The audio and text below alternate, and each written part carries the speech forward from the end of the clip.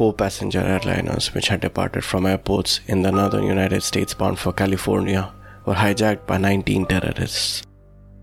2 of the planes, American Airlines Flight 11 and United Airlines Flight 175, crashed into the northern and southern towers of the World Trade Center complex. Within an hour and 42 minutes, both 110-story towers collapsed.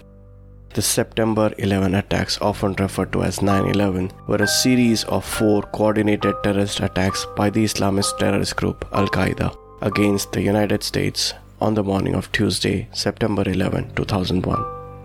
The attacks resulted in 2,977 fatalities, over 25,000 injuries, and substantial long-term health consequences in addition to at least $10 billion in infrastructure and property damage.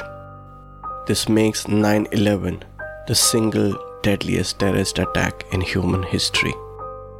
The 9/11 attack had other long-term effects. Travel to the United States became difficult. There was fear, not just in the United States but the entire world. Extra precautions were now taken at every airport. Several foreign governments complained that visa requirements and other security measures were making it difficult for their citizens to travel to the United States. But the incident had also shattered the American dream of many people who wanted to settle in the United States. While some got dejected and disappointed over the situation, there was one dentist who decided to take his fate into his own hands. For he had accepted that life was full of uncertainty, but the hope for success was in forgetting the past and setting goals for the future, immaterial if it was in the United States or India. The key was to stay calm and start walking again. And I also, when I came to Pune, another good friend, my classmate, batchmate, then a housemate, Dr. Chirag Sarkari, who is a prosthodontist in the US now, people were applying to the United States. So we said, let's go earn and learn policy. We'll just try to clear the boards of the national boards privately at California State, become a there without, going to school.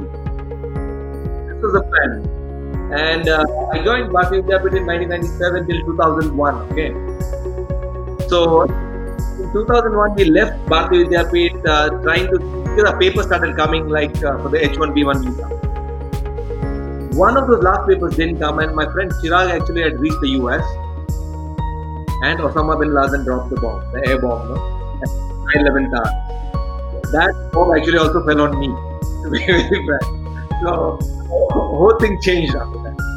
I waited for a year thinking that okay, things will change and maybe I'll still get a chance to go to the US. Nothing happened. INS refused everything till 2002-03. I said, and I was newly married then. I said, you know what, you can't waste your life now. You need to think of another plan.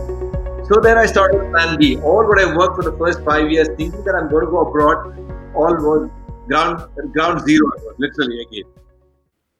This is episode number 1 of the 32-minute podcast with